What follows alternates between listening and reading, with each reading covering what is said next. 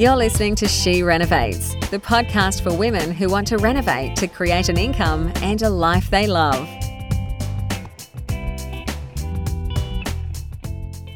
Hello, it's Bernadette Jansen with She Renovates, the podcast for women who want to create an income and a life they love through renovating. And I want to welcome you back to episode 3 in our mini-series of 14 days to a new bathroom. So today I'm going to be talking about doing a quick, low-cost bathroom makeover. And the topic is resurfacing.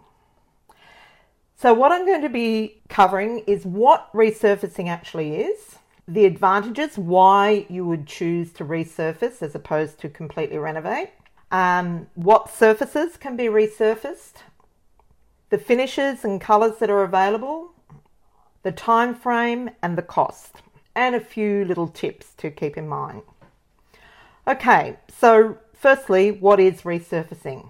And the first thing you need to know is it is not paint.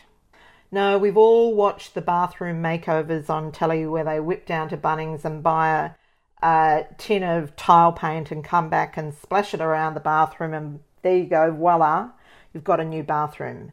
But the reality is that paint on tiles is just not durable. It will scratch and in a very short period of time, it just doesn't look beautiful. I personally have a philosophical problem with selling a property that has painted tiles because it's a bit of smoke and mirrors and I just don't think it's very ethical. However, resurfacing is a different animal. Resurfacing is a polyurethane resin that's mixed with a catalyst or a hardener to create a really durable finish. So when it's mixed with the hardener, it's then thinned down and sprayed on. So it's a very consistent, even look. You cannot tell the difference between a resurfaced tile and one that's not. Now, why would you choose to resurface?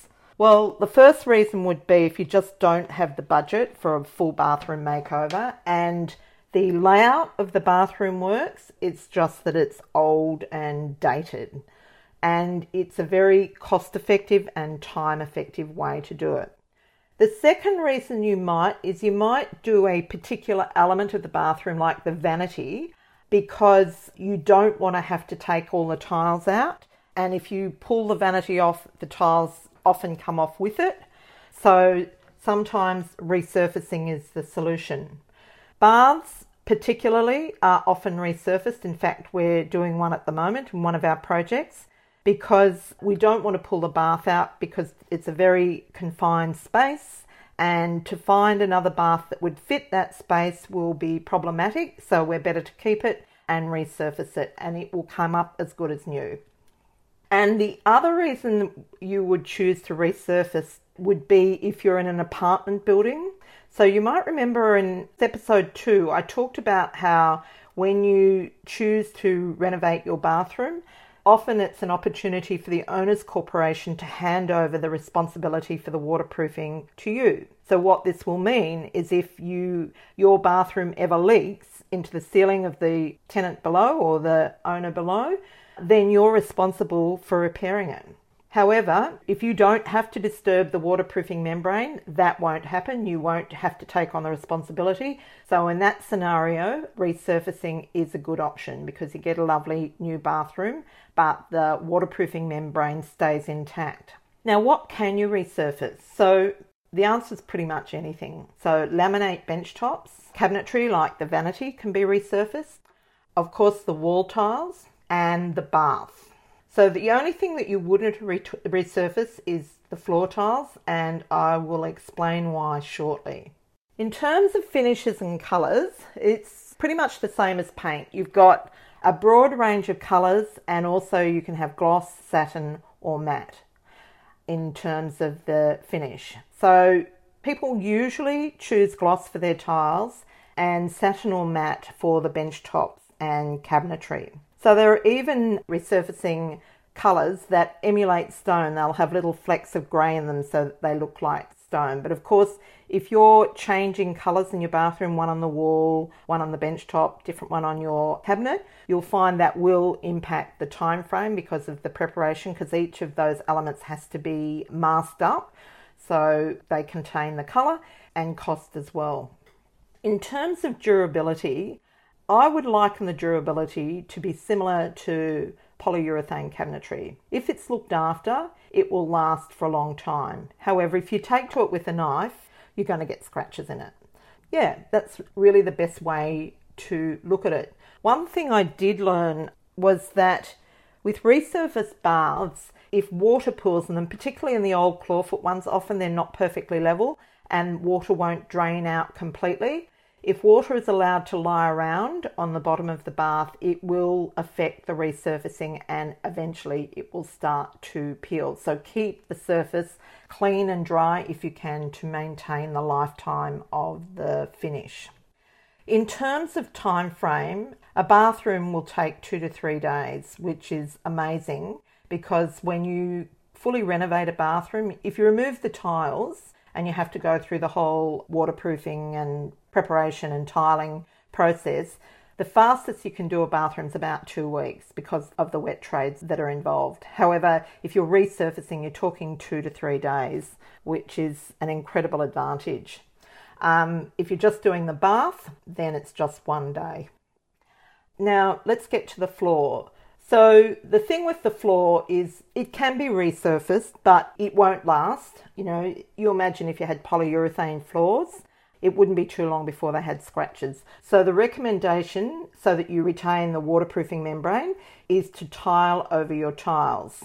So if you tile over the tiles, that's provided the tiles are sound, then, and your tiler can replace the floor waste, so put a new floor waste in at a higher level because it will be slightly higher by the thickness of the tile and the glue, and you'll get a much better finish than if you attempt to resurface the bathroom floor. Of course, you do end up with a slightly higher floor, which will show at the doorway. But if you're not wanting to pull up the waterproofing membrane, you don't have an option. That's pretty much how it is. Oh, in terms of colours, you can choose just about any colour for resurfacing, but what I would recommend is that you go for white. The problem being, when you resurface, it changes the colour of the tile and the grout. And if you've got a coloured tile with coloured grout, it looks a bit weird. And so if you stick with white tiles usually have white grout, you will not be able to tell that that bathroom has been resurfaced. And lastly, the cost. So I should at this point acknowledge our students, Greg and Lee Binney, who own a business called New Again, which is a franchise of Resurfacing Australia in Newcastle. And they have been my source or my authority on resurfacing. So they have done some fabulous projects. And just finally, costs. So in terms of, and of course this will vary from one contractor to another, but in broad terms, a bath will cost you around about $700 for internal resurfacing, $700.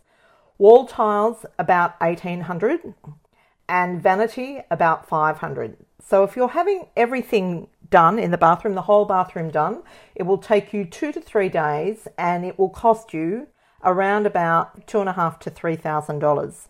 So it's a very cost-effective way to produce a new bathroom. So I hope you found this useful and I'll see you in episode 4. To discover how to harness the power of renovating, check out theschoolofrenovating.com.